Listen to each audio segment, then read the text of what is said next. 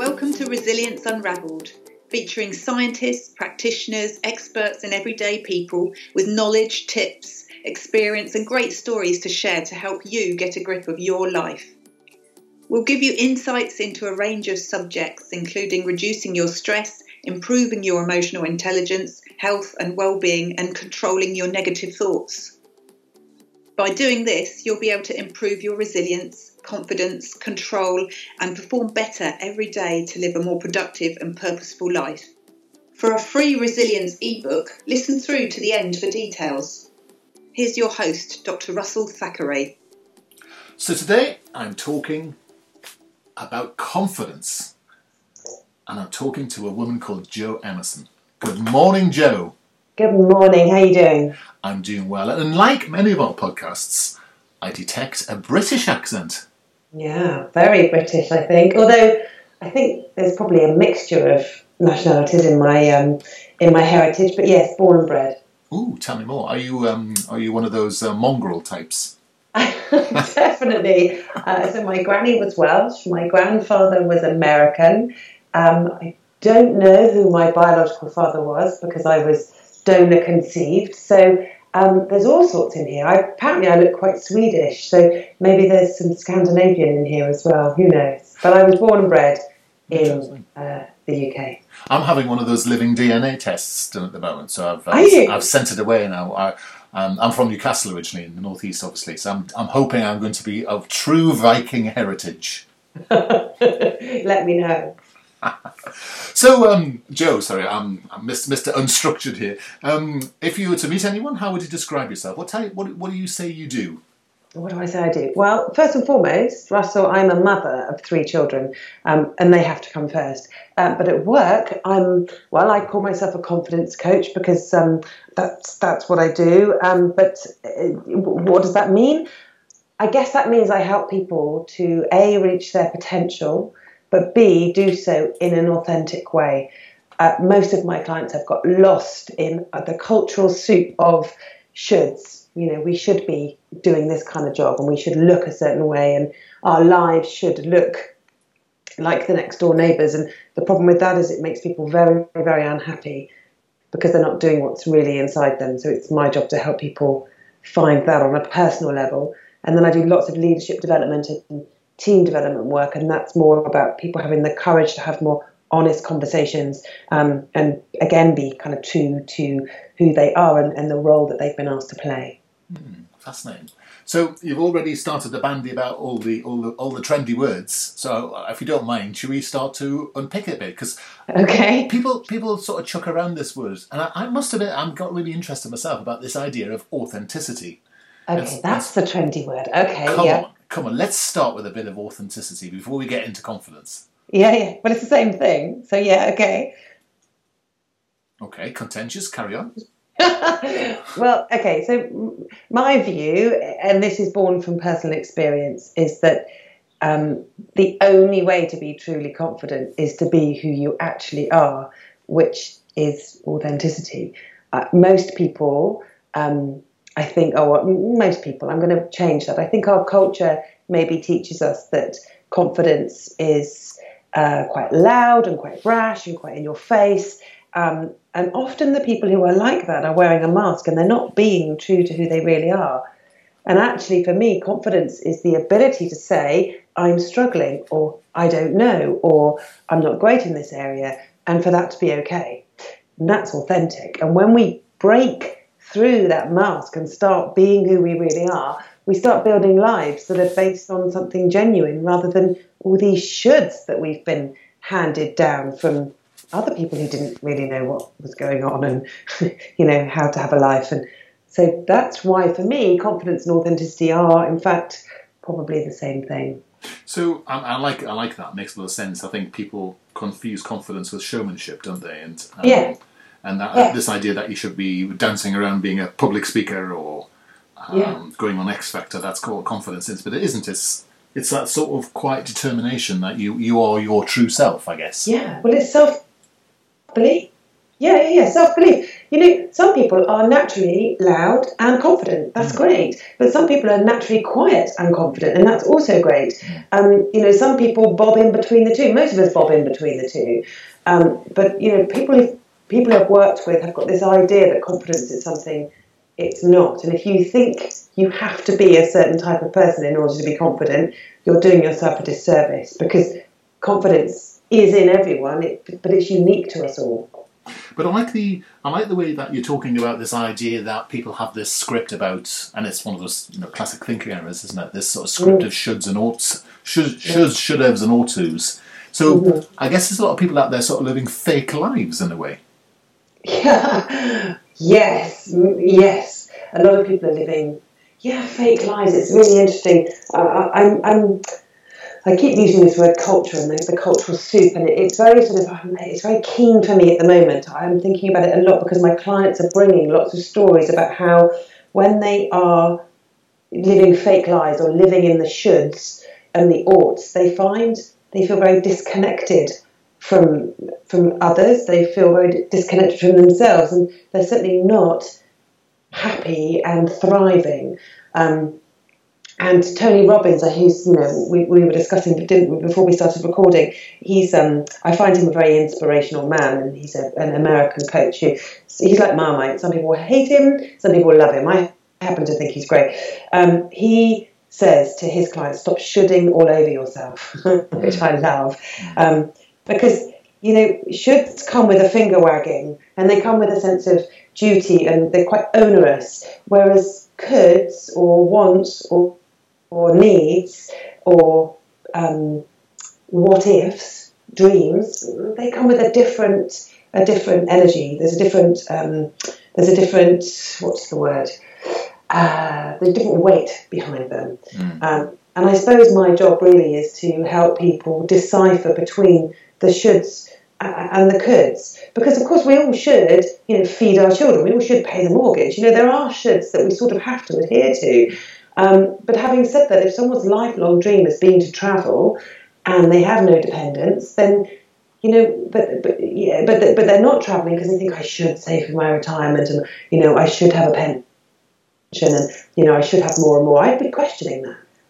I would be questioning that with my clients. So my father, who I adored. He wasn't my biological father because, like I said, I was donor conceived. But the man who brought me up and who loved me into this world, he spent 30 years in a job he hated in order to retire. But he died at 55 unexpectedly and never got to retire. Yeah. And that was a great lesson for me. A great lesson. Yeah, that's fascinating. And you see, I actually probably take a more extreme view than you, that I don't think we should use the should word ever. I don't think you should feed your children. I think you must feed your children. And it's like this idea of these sort of little words that really mean the application of effort and not outcomes.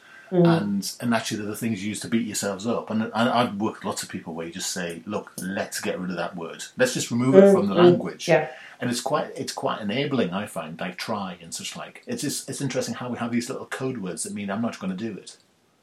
And shoulds just mean I'm not going to do it. Instead of being honest with myself, we end up with this idea of sort of punishing ourselves instead of saying... So we punish ourselves for not achieving it, but working really hard, instead of rewarding ourselves for just achieving it. It's a lack of honesty, isn't it?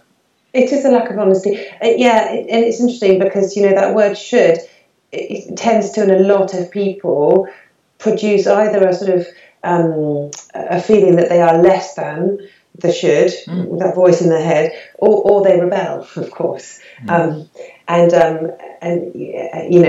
off and cause havoc. They should know better, shouldn't they? After all, they could.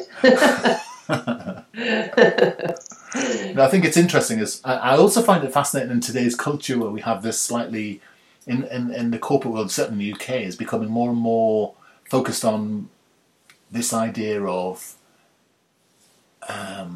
engagement and happiness, and instead of enhancing people's potential by making them accountable and getting them to perform, we're almost becoming frightened of our people, and so words like should, you really must, and everything becomes quite discretionary if you're not careful, and the people don't know where they stand. There's a lack of sort of clarity, isn't there? Because leaders are getting more and more vague because they're more and more less and less clear themselves about what they want people to do, and so people then get into this dance of, or your cultural soup of, well, let's try and work out what you wanted. Oh, well, so now we know it wasn't that. So, well, I should have got that better then, shouldn't I? Yes, you should. And it's like, you're right about the finger wagging thing.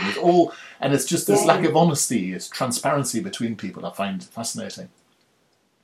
It is, and again, you see, we go back to this word should, and when you are a leader and you are under pressure to deliver certain results, and therefore you need to ask your team to do X, Y, and Z in order to achieve those results, there is a sense of onerousness and ownership. There has to be, and everyone has to own their piece of the pie or their ingredients to create the pie or the cake.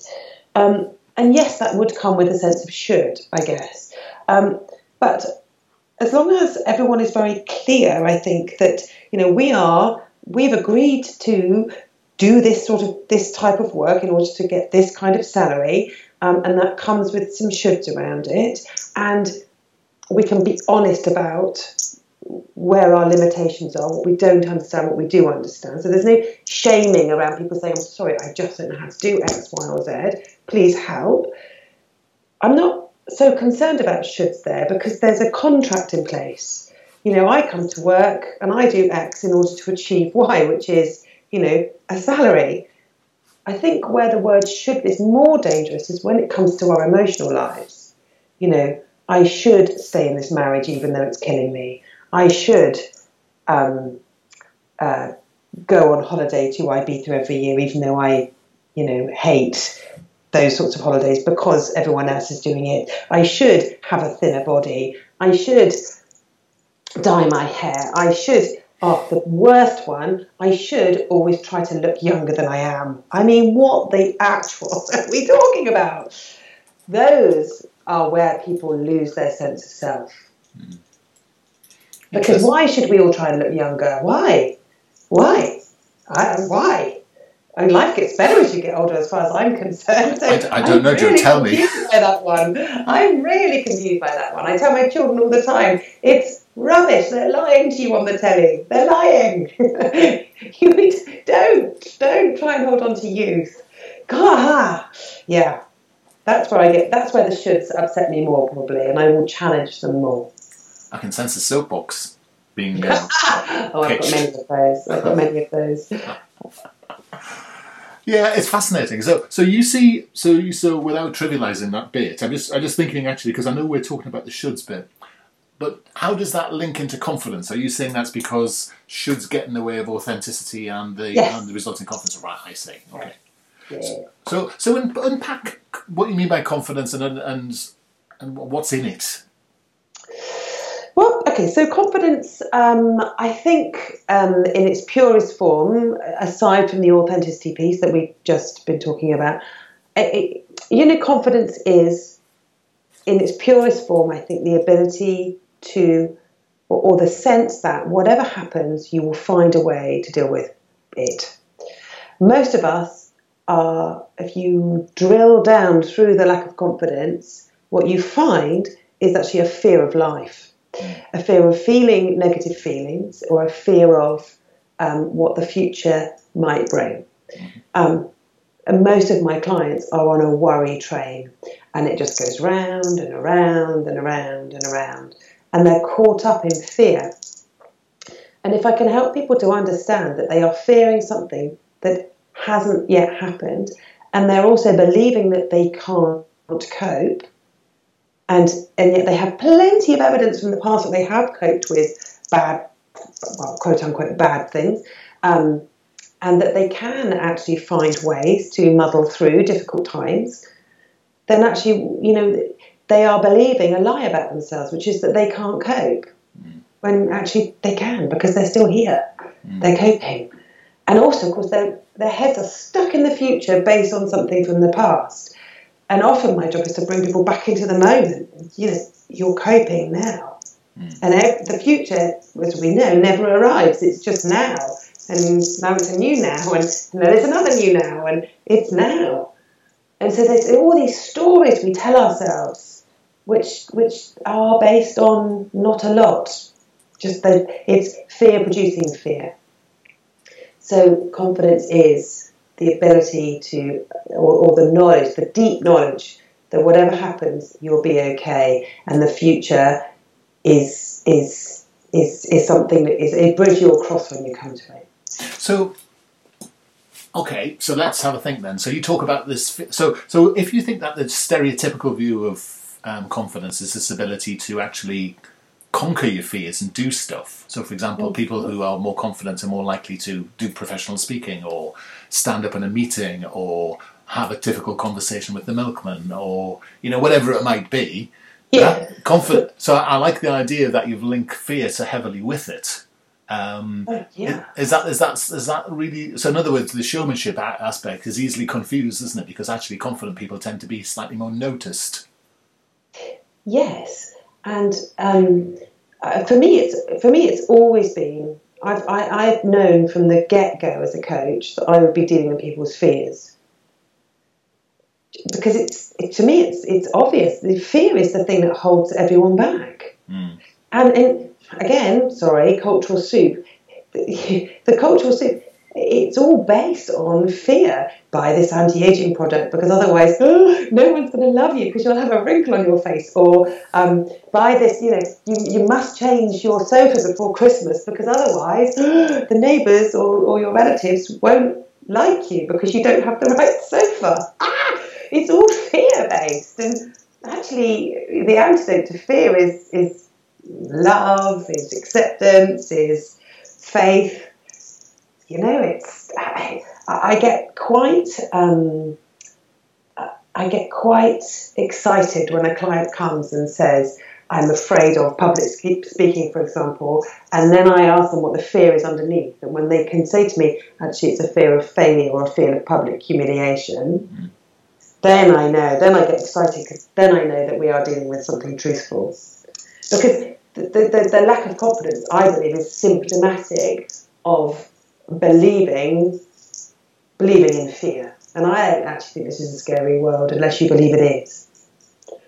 So if someone comes to you and says, okay, I'm frightened of public speaking, and you sort of say, okay, tell me your deeper fears, and then someone says, okay, it's fear of being humiliated, found out, shamed, blah, blah, blah, blah. Yeah. What happens then?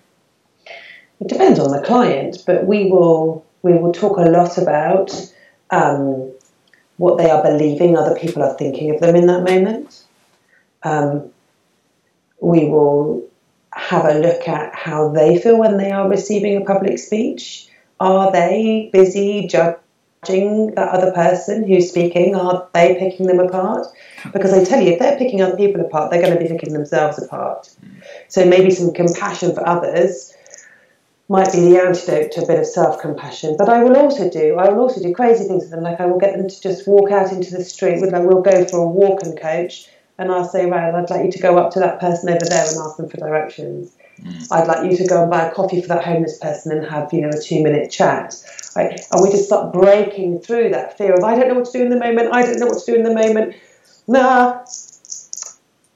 And there'll be a lot, if it's public speaking, we'll do a lot of filming of them, reading a letter, reading a menu, doing a bit of a public speech, reading a bit of Hamlet. Just breaking down all the barriers around all of that. And slowly but surely, they come to realise that their fear of other people means that they are making other people more important than themselves. Yes. And other people's opinions of them more important than their own opinion of themselves. And often those people who they don't even respect themselves in the first place, which is the most bizarre thing of all, really, isn't it?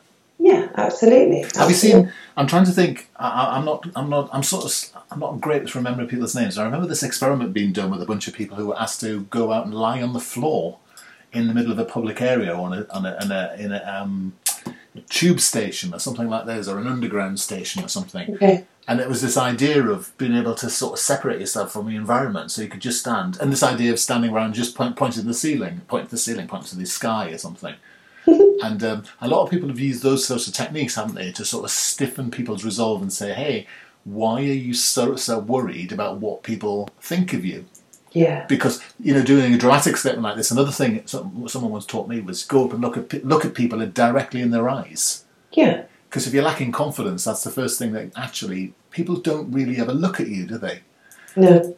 But it's the fastest way to conquer your fears. I think on a previous podcast we talked about this sort of it's a primeval connection through the eyes, and the person who does it first is the one who actually can appear to be more confident in a way.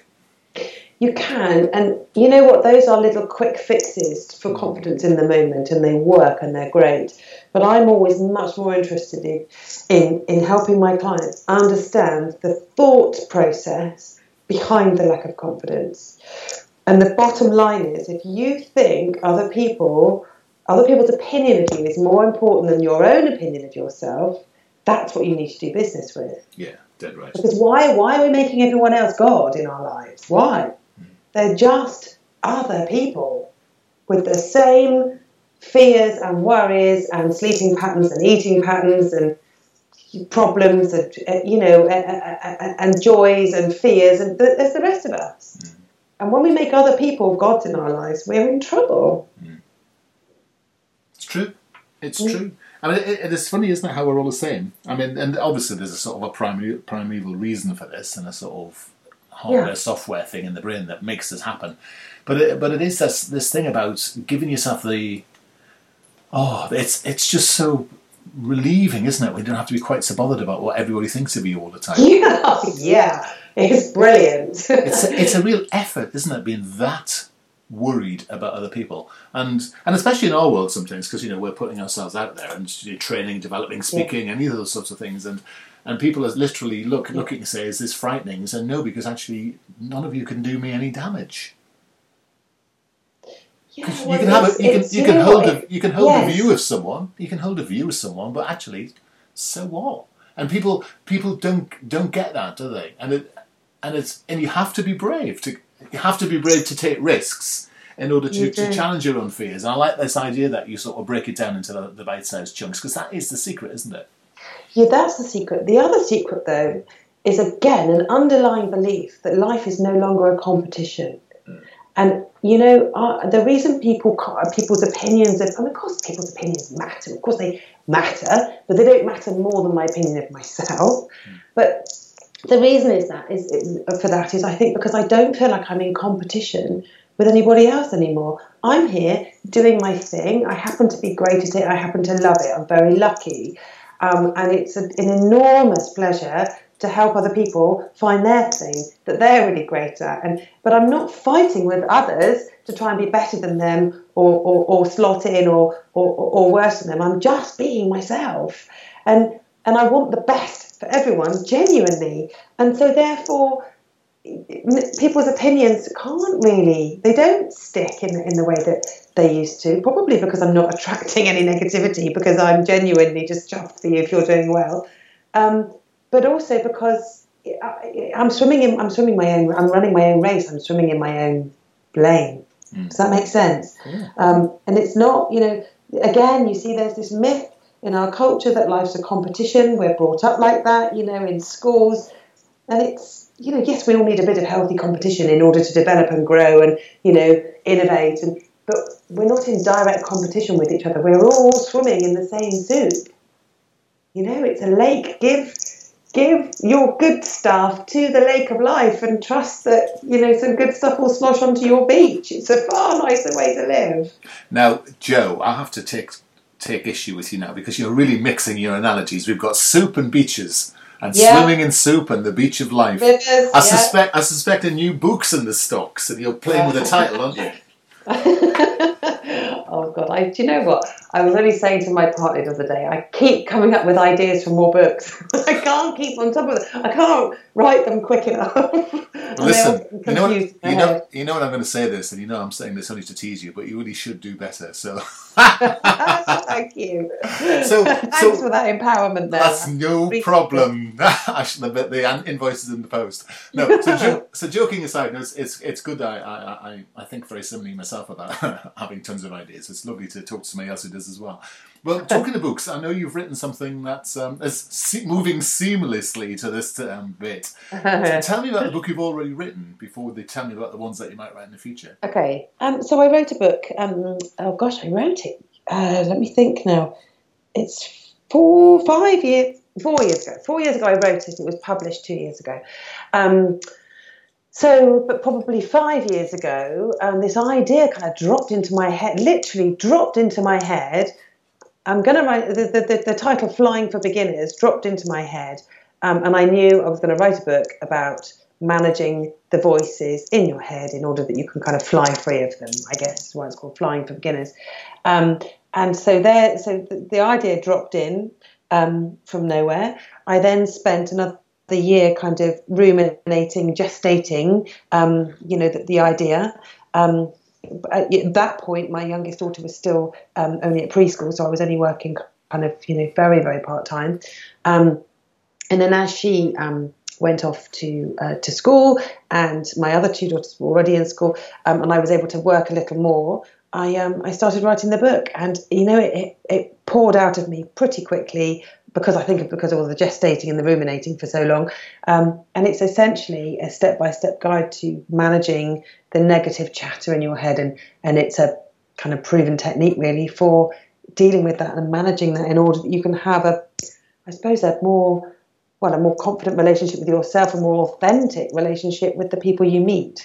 So it was published a couple of years ago, and it was, do you know what, Russ? It's one of my proudest moments, that book being published. Obviously, the birth of my 3 kids, proud moment. And then there's probably my book, because it was, as a former journalist, to have a book published is, it's a pretty big thing. And I'm very proud of it. Oh, quite right too. And for someone who would want to read it, it's all about getting rid of the inner scripts, and it's all about. Well, it's not about getting rid of them; it's about managing them. Good. It's about understanding where that inner critic comes from, what its motivation is, and finding and identifying and growing a kinder, wiser voice within you, which we all have. We all have it, and once you've done that, you've then got a choice in every moment. Am I going to listen to this fear-based negativity, or am I going to choose to believe something slightly kinder or wiser or more objective? Now, of course, if you're about to be hit by a bus, you want to listen to that inner critic telling you to get out of the road, idiot. And you would, It's there to help us survive. But when it comes to our emotional life, I believe it speaks out of turn. And there is something healthier that we can be listening to. So that's what it's about. And it's a short book as well, because, I've read, obviously, in my career and as a human being, person, going through struggles, certainly in my 20s and 30s, I've read a lot of self-help books. And then obviously in my training, as you all know, we get to read lots of self-help books and pretend that they're just for research purposes, and they're not possibly going to be helping us, which is obviously utter rubbish. And that a lot of them are quite lengthy, like really lengthy. And I noticed what was happening with me was I would sort of read the first third, and then I sometimes felt, not always, but sometimes felt like, okay, we're kind of repeating ourselves here. There's a lot of padding in these books. So I've kept mine quite short, so it's 20,000 words. It can be read in 2 evenings, and then the principles applied. So it's a shorter book by design. And you know what? There's not many reviews on Amazon which are only 5 stars. I know! Go me! Yay! And I didn't pay any of them either. Can you actually believe it? No. Yeah. But that's what's amazing is a lot of the reviews are like a really nice short book, lovely slim book, get straight to the action. Because, we're busy people, aren't we? And I you could pad and pad and pad. I really didn't see the point.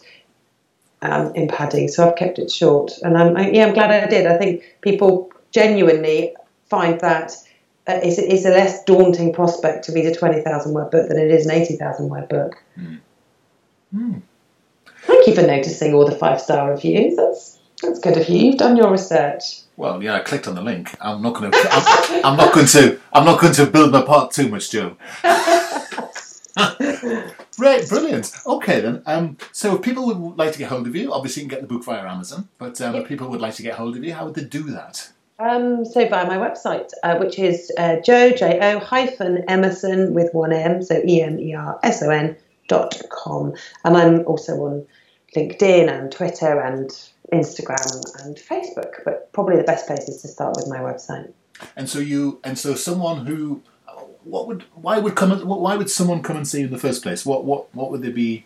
What would they be thinking or having going on in their lives where they think, I need the services of Jo Emerson? Yeah, okay. Well, if it's obviously there's the corporate stuff which is different, but let's just say an individual. So my youngest client's 14, my oldest has been 78, but my average client is in the middle of their lives, in that kind of 35 to 55 bracket, and they are waking up every morning with a sense of, is this it? So what they've sort of created on the outside of their lives, home, marriage, kids, career, hobbies, etc., all lovely. There's a gnawing sense inside that there's something more. That some of the stuff they're doing on the outside isn't rhyming with who they are on the inside, and they need a little bit of help navigating that transition. And the number of emails I get saying, oh, look at me, I'm having a midlife crisis, like a midlife crisis is some sort of thing to be scathing about. And I always say the middle of our lives is a stage where we shed a skin, and it's quite painful and it's quite disorienting, because what we thought life was, suddenly it doesn't quite seem to be what it was, or we've evolved, we've outgrown some of the life we've built. And so people often engage my services to help them kind of land and navigate this new ground they find themselves in. It's a more cerebral experience of life, I think, as we get older. But that's quite terrifying when you've been used to living just sort of physically in the world. What do you mean by that? I think, so Wayne Dyer, God bless him, and before he died in one of his later seminars, talked about there being a morning, an afternoon, and an evening of our lives. Mm. And in the sort of morning of our lives, we're very busy sort of learning how to be physically in the world. So, it starts with tying our shoelaces and feeding ourselves and, falling asleep, learning to fall asleep by ourselves, and then going to school, and then getting exams, and then getting a job, and finding a partner, and buying a house, and, getting better at our careers, increasing our salaries, etc., etc. And there's nothing wrong with all of that. It's all very, very necessary. But he talks about in the afternoon of our lives, as we start to sort of think, those things don't motivate us in the same way that they did when we were younger. Mm. And we start to question kind of what's the point of it all. We start to need a more, I suppose, spiritual, emotional experience of life than we did maybe when we were younger and very busy ticking all of those other boxes. Mm. And for a lot of people, when they've got to the top of the tree, number of people I work with who've got amazing jobs, amazing, and they're like, it's just not making me happy anymore. I need something else, but they don't quite know what that is. And they've sort of, they've done the learning Tai Chi, and they've done the, taking the sabbatical and traveling, and they still don't quite.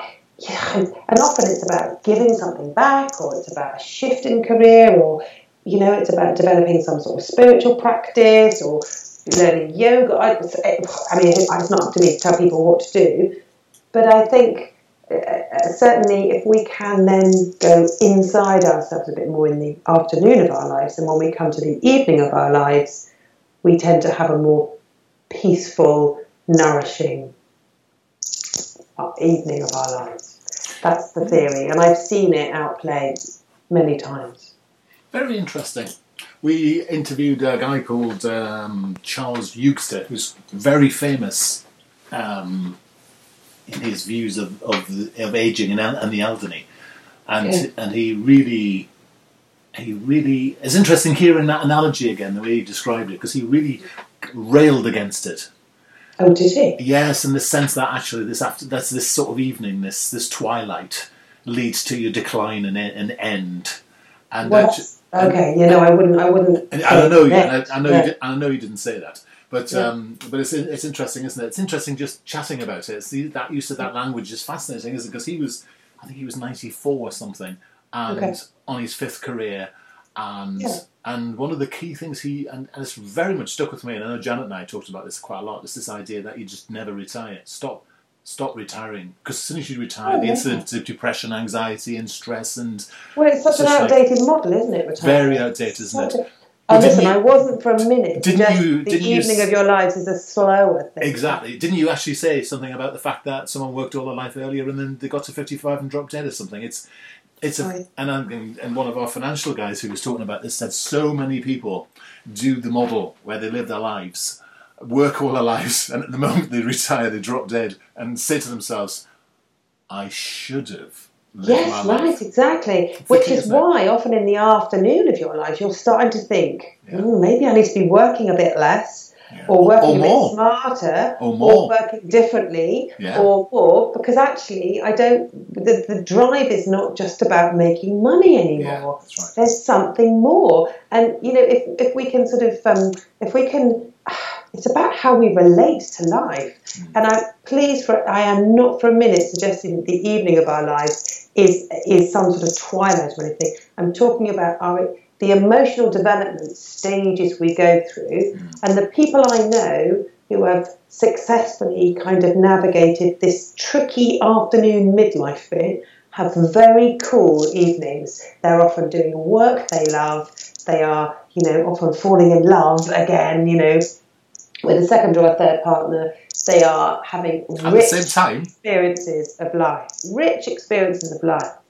And, I totally agree with you. I think the retirement model is, it just writes people off. And when they've got the most wisdom and the most to offer, I find it infuriating. Because, and so many of my clients, Russ, say to me, I'm 42, I've got no choices left. I know. I'm like, what are you talking about? What are you talking about? You could start over with a career, like you just said, with in your 90s, if that's what you choose to do. And have loads of careers, I say. Gosh, do it. And do you use that accent when you ask them that question? Just out of interest. Is that part of the process? Not normally. Just I saved that one just for you and your listeners. Thank you. Brilliant. Well, all right then, Joe. It's been fun. It's been joyful, and actually, really useful. And I think lots of interesting tools and techniques. And I've had a rampage around your website, as you know, because you and I chatted about this.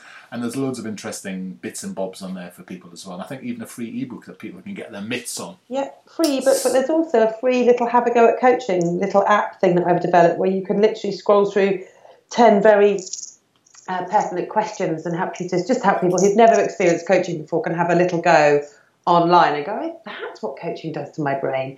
Interesting. And that's totally free. There's not even any sign up for that. That's just a gift. So that's on the homepage if people want to have a look at that. Gifts as well. I mean, it's just a podcast that keeps on giving. I know. What can I say? I know. Joe, it's been an absolute joy. Thank you so much for your time today.